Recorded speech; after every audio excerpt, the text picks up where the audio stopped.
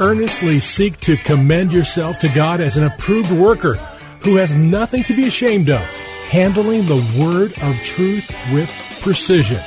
We're glad you're joining us for today's program, A Word from the Word, with your host, Pastor Tom, who will unpack for us the richness and beauty of the Bible's original languages as they bear on key words and concepts from both Testaments. Our hope is that your walk with God will be strengthened and deepened, and both your understanding and application of God's Word will be enriched, and you'll be drawn to love it more and more each day. And now, here's Pastor Tom. Hello, friends, and thanks for joining me today on A Word from the Word.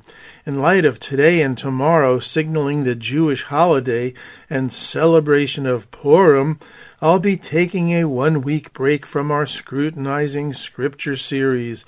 We'll continue with that series next time. Well, let's get right to it. Drama, power, romance, intrigue.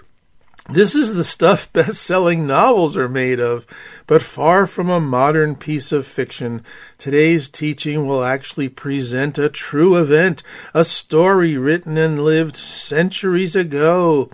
More than entertaining reading, today's story portrays a profound interplay between God's sovereignty and human will.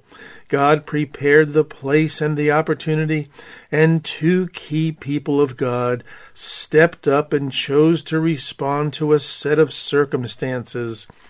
Although cast on the Old Testament stage, the story of Esther in many ways depicts the story of us all. Have you ever, all of a sudden, perhaps to your own surprise or shock, found yourself in the midst of circumstances beyond your control? Well, just like Esther, we too come face to face with a series of challenging choices. And friends, these choices often involve moral issues. What's the right thing to do, we ask? Perhaps it might result in the loss of comfort, popularity, maybe even our own lives. We might even hesitate, as Esther did initially. But to retreat behind the safety and comfort of the walls we have built around ourselves is actually the more dangerous thing we can do, because it means we have actually chosen against God and threatened our very souls. Friends, in light of today and tomorrow being the celebration of Purim, I'd love to suggest that you read the book of Esther in one sitting if you can. It is riveting. Well, let's begin today's journey in the world of fiction, because I believe there's an interesting parallel to the events in the book of Esther. Do you remember the Wizard of Oz? Remember when Dorothy, her little hairball dog Toto, the Scarecrow, Tin Man, and Lion finally reached the Emerald City, desperately hoping to meet the wizard? Do you remember when they're allowed in and they approach a room and hear the loud booming voice of the wizard? They're frightened and awestruck at his demonstration of power. Then little Toto scampers over to a booth with a closed curtain and with his teeth pulls back the curtain, revealing an old man feverishly working levers and pushing buttons, triggering ominous visual images, and with the aid of a microphone, producing a deep, bellowing voice. Suddenly, Dorothy and her three friends notice that this old man is controlling all these great magic displays, but he quickly blurts out, "Pay no attention to the man behind the curtain." Now, friends, while this Wizard of Oz employs a little deception behind that curtain, such is not the case with the God of the universe, the Judeo-Christian God of the Bible. The Scriptures occasionally reveal to us that at times God works behind the scenes and divinely orchestrates the outcome of many of our life circumstances, kind of like a silent partner. This reminded me of the lives of Job and Joseph. You know those stories, don't you? Interestingly, in Job, all we're told is that God intends to prove Job's integrity and righteousness. Wow! Something to think about the next time we go through a difficult time in our lives, huh? Perhaps God wants to put us on display and make a shining example of us to a dark and depraved generation who know very little about God. And regarding Joseph, the key to the entire story is found at the end in Genesis 50:20, where Joseph evidently has already grasped the idea of the providential and sovereign working of his God. Remember that verse, friends? Joseph said to his brothers, "Don't be afraid. Am I in the place of God? You intended to harm me, but God intended it for good, to accomplish what is now being done. So then, don't be afraid." One modern language translation puts it this way: "Don't be afraid. Do I act for God? Don't you see? You planned evil against me, but God used those same plans for my good. As you see all around you right now, life for many people. Easy now. You have nothing to fear." Before we continue, friends, let me briefly break open the terms providence and sovereignty. By providence, I mean the guiding power that manages the universe with loving care and benevolence. And by sovereignty, I mean the supreme or kingly rule or control over all things. This is our word for today, and it really does help if we have a basic working knowledge of these two concepts and can understand them as they intersect our own life situations. Otherwise, friends, we'll easily and quickly fall prey to and become the victim of the tyranny of the urgent. By that I mean we'll only see our life experiences as random and disconnected events with no ultimate purpose or meaning. Been there? Done that? Then we'll fail to see a God who is in control and who is the benevolent, guiding power managing our lives, both the good parts and the not-so-good parts. We'll only be sucked in by the urgency of our needs and even work feverishly to make the negative things go away. In the process, we'll only blind ourselves to a higher purpose and plan because we're so focused on our single piece of the puzzle that we won't even be looking for the big picture and where our piece fits. Friends, back in 1992, the late Francis Schaeffer wrote a book called "He is There and He is Not Silent." Like Job and Joseph, let's realize that like the Esther story, God may be hidden, but He is not hiding. There's a wonderful prayer that ties in with the Esther story in the I Worship devotional Bible. Lord, help me believe that you put me in this time and place with my abilities and resources because you had a purpose in mind. Show me how to overcome whatever may hold me back so that I can become a proactive player in your kingdom. You see, friends, the key question we have to ask ourselves is, are we proactively looking and listening? In other words, do we have our spiritual antenna up so we can zero in on the kingdom role God wants us to play? Now, friends, you might be saying, what am I supposed to be looking and listening for? Well, in the context of the story of Esther, for God to speak to us through both the positive and negative experiences in our lives, for God to use our life situations to guide us to fulfill His destiny for us. Friends, many years ago, a group of people concerned for lost souls met in a farmer's field in North Carolina. They prayed for God to raise someone up in Charlotte to preach the gospel to the ends of the earth. It just so happened that the field they were standing in belonged to the father of Billy Graham. So do you see how important it is to have a basic grasp on the providence and sovereignty of God? A basic grasp on the idea that God is always in control and working things out for our good and His glory? To the Christ followers in Rome, Paul wrote, "And we know that in all things God works for the good of those who love Him, who have been called according to His purpose." Friends, this idea is reinforced over and over in different ways throughout Scripture, a few places being Psalm 31:15, "My times are in your hands." Romans 8:31, "If God is for us, who can be against us?"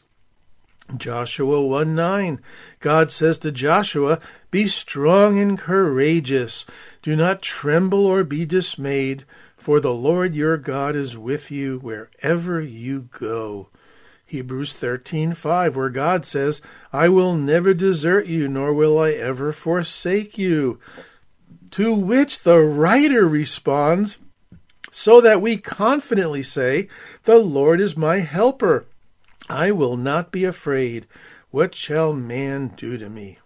Lastly, Philippians 1:12. "Now I want you to know, brethren, that my circumstances have turned out for the greater progress of the gospel." Did you catch that, friends? My circumstances. Where was Paul when he wrote those words? Right, in prison. Here's a modern language portrayal of this verse. "I want to report to you, friends, that my imprisonment here has had the opposite of its intended effect. Instead of being squelched, the message has actually prospered." Ring a bell? You intended it for harm, but... Well, friends, the book and story of Esther are no stranger to this idea.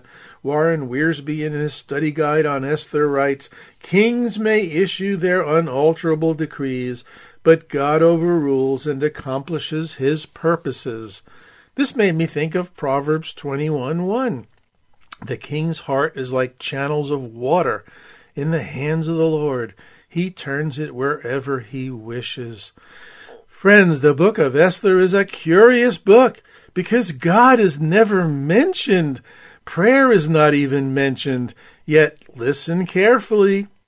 We can't read the book of Esther without being conscious of God, a God who is lovingly and delicately weaving the threads of horrific circumstances into a beautiful tapestry that smacks of His providential and sovereign management of the lives and events to which His chosen people have become captive.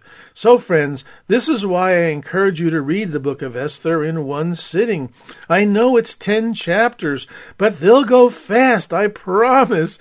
You won't be able to put it down. God is about to turn a nation's mourning into joy. He's like a busy bee at work operating behind the scenes, like a silent partner. The book of Esther begins. This is what happened during the time of Xerxes, the Xerxes who ruled over 127 provinces stretching from India to Ethiopia. At that time, King Xerxes reigned from his royal throne in the citadel of Susa. And in the 3rd year of his reign, he gave a banquet for all his nobles and officials, the military leaders of Persia and Media, the princes and the nobles of the provinces were present. Notice, it's not a long time ago in a galaxy far, far away. This is an historical record of a real event that happened. It's not Star Wars, The Revenge of Haman. And when you read through this book, on virtually every page, the discerning eye will detect the divine hand working effectively without anyone's conscious awareness of it. So, friends, as you dig into the book of Esther, the spiritual parallel will be, pay attention to the man behind the curtain. This is actually our title today. Now, friends, I need to brief you on the fact that there are skeptics out there who question that this account is history. They argue that it is fiction, and here's why. The book of Esther has a large number of improbable coincidences. Esther never would have been chosen queen because only Persians can become queens, and it's implausible that a Persian king would decree the widespread extermination of a whole people group. But the writer of Esther takes great pains to establish a historical and political context before introducing the religious context. In many places in the book of Esther, authentic Persian names, titles, and customs are mentioned. Additionally, God working behind the scenes is not unique to the book of Esther.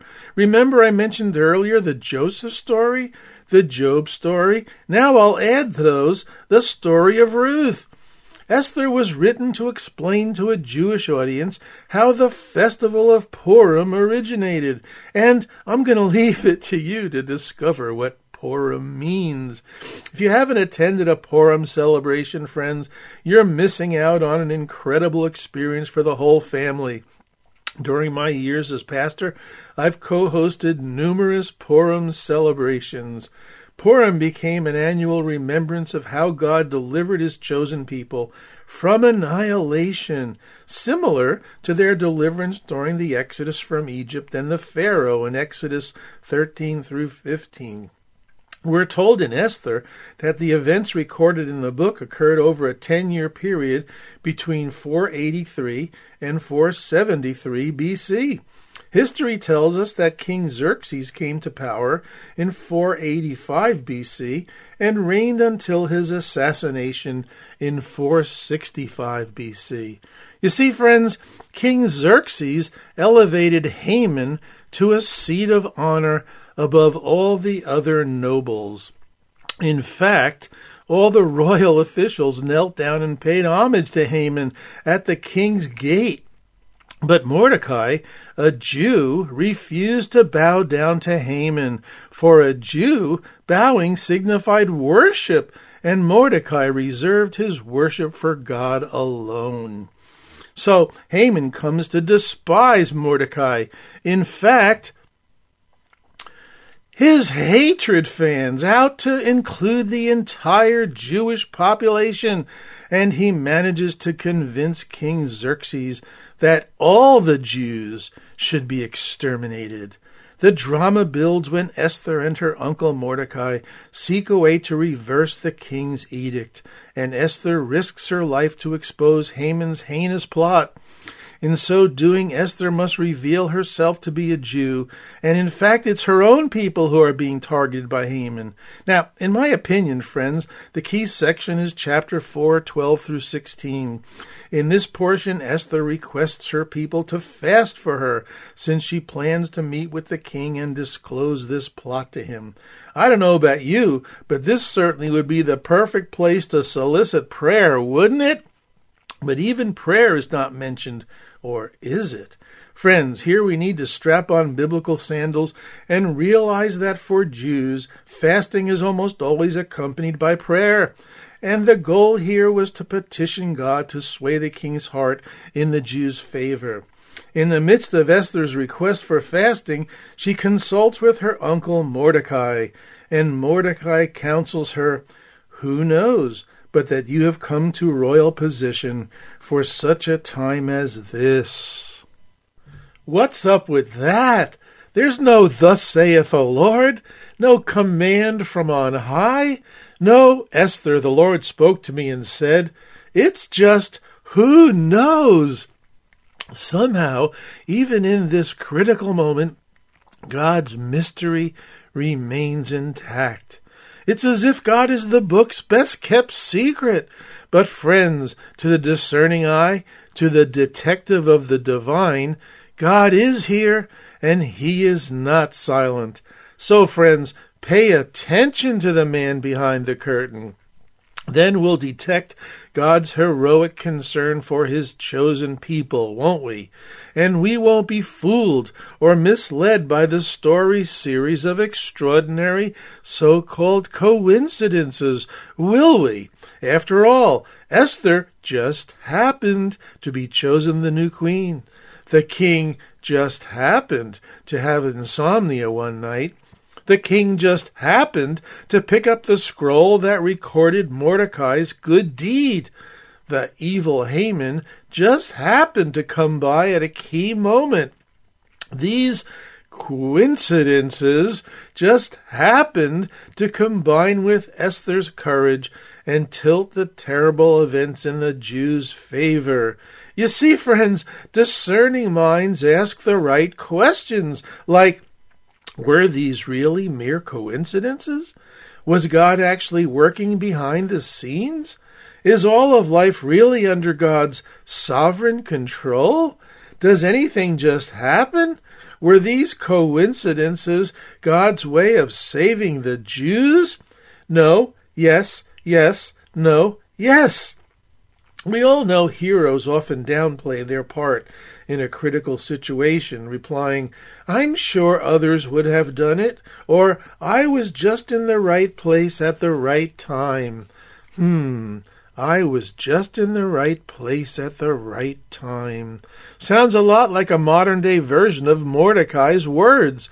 And who knows but that you have come to royal position for such a time as this. Friends, I'm convinced that the book of Esther forces us to conclude that God's behind-the-scenes exquisite timing is combined with the courage of people who just happened to be in the right place at the right time and realized it. The end result is God's chosen people are spared from a horrific fate by both divine and human intervention, working cooperatively together. Friends, the Esther story helps us see God is working between the lines of the story of our lives, between any plots against us and any fears about our future. But finding and seeing God's prevailing goodness requires we become spiritual detectives, or as I say, detectives of the divine.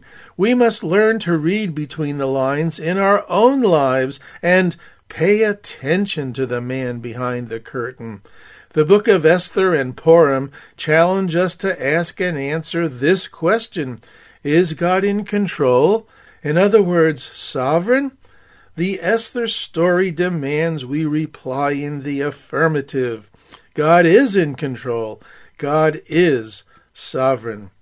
Back in 1993, Christian singer-songwriter Twyla Paris sang a song, God is in Control.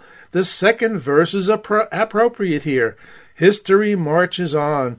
There is a bottom line drawn across the ages. Culture can make its plan, but the line never changes. No matter how the deception may fly, there is one thing that has always been true. It will be true forever. Then the chorus kicks in. God is in control. We believe that his children will not be forsaken. God is in control. We will choose to remember and never be shaken. There is no power above or beside him. We know, God is in control. Then the bridge kicks in. He has never let you down. Why start to worry now? Why start to worry now? He is still the Lord of all we see, and he is still the loving Father, watching over you and me. So, friends, remember to pay attention to the man behind the curtain. God may be hidden, but he certainly is not hiding. Amen. Amen. Well, friends, we're at the end of today's program. I hope reflecting on the story of Esther and the celebration of Purim has been informative and illuminating, and it would be my honor to pray for you as we all grow and become spiritual detectives of the divine and look for God's sightings. They're out there, friends. let's keep our eyes open and our spiritual antenna up, and let's pray for courage like both Esther and Mordecai. Let's pray the prayer I shared earlier. Lord, help me believe that you put me in this time and place with my abilities and resources because you had a purpose in mind. Show me how to overcome whatever may hold me back so that I can become a proactive player in your kingdom. Well, friends, today's broadcast will close with an email where you may write me. I'd love to hear how this program is illuminating you and expanding your understanding of God's Word. This email is also where you may contact me to learn about how you can financially help this listener-supported program. It's listeners like you who keep this program on the air. Friends, please consider joining a Word from the Word support team. I'd be grateful. Thanks for listening today, friends, and remember, Jesus loves you. I'm Pastor Tom with a Word from the Word. Friends, if you would like to let Pastor Tom know what this program has meant to you, email him at awordfromtheword@minister.com. That's awordfromtheword@minister.com.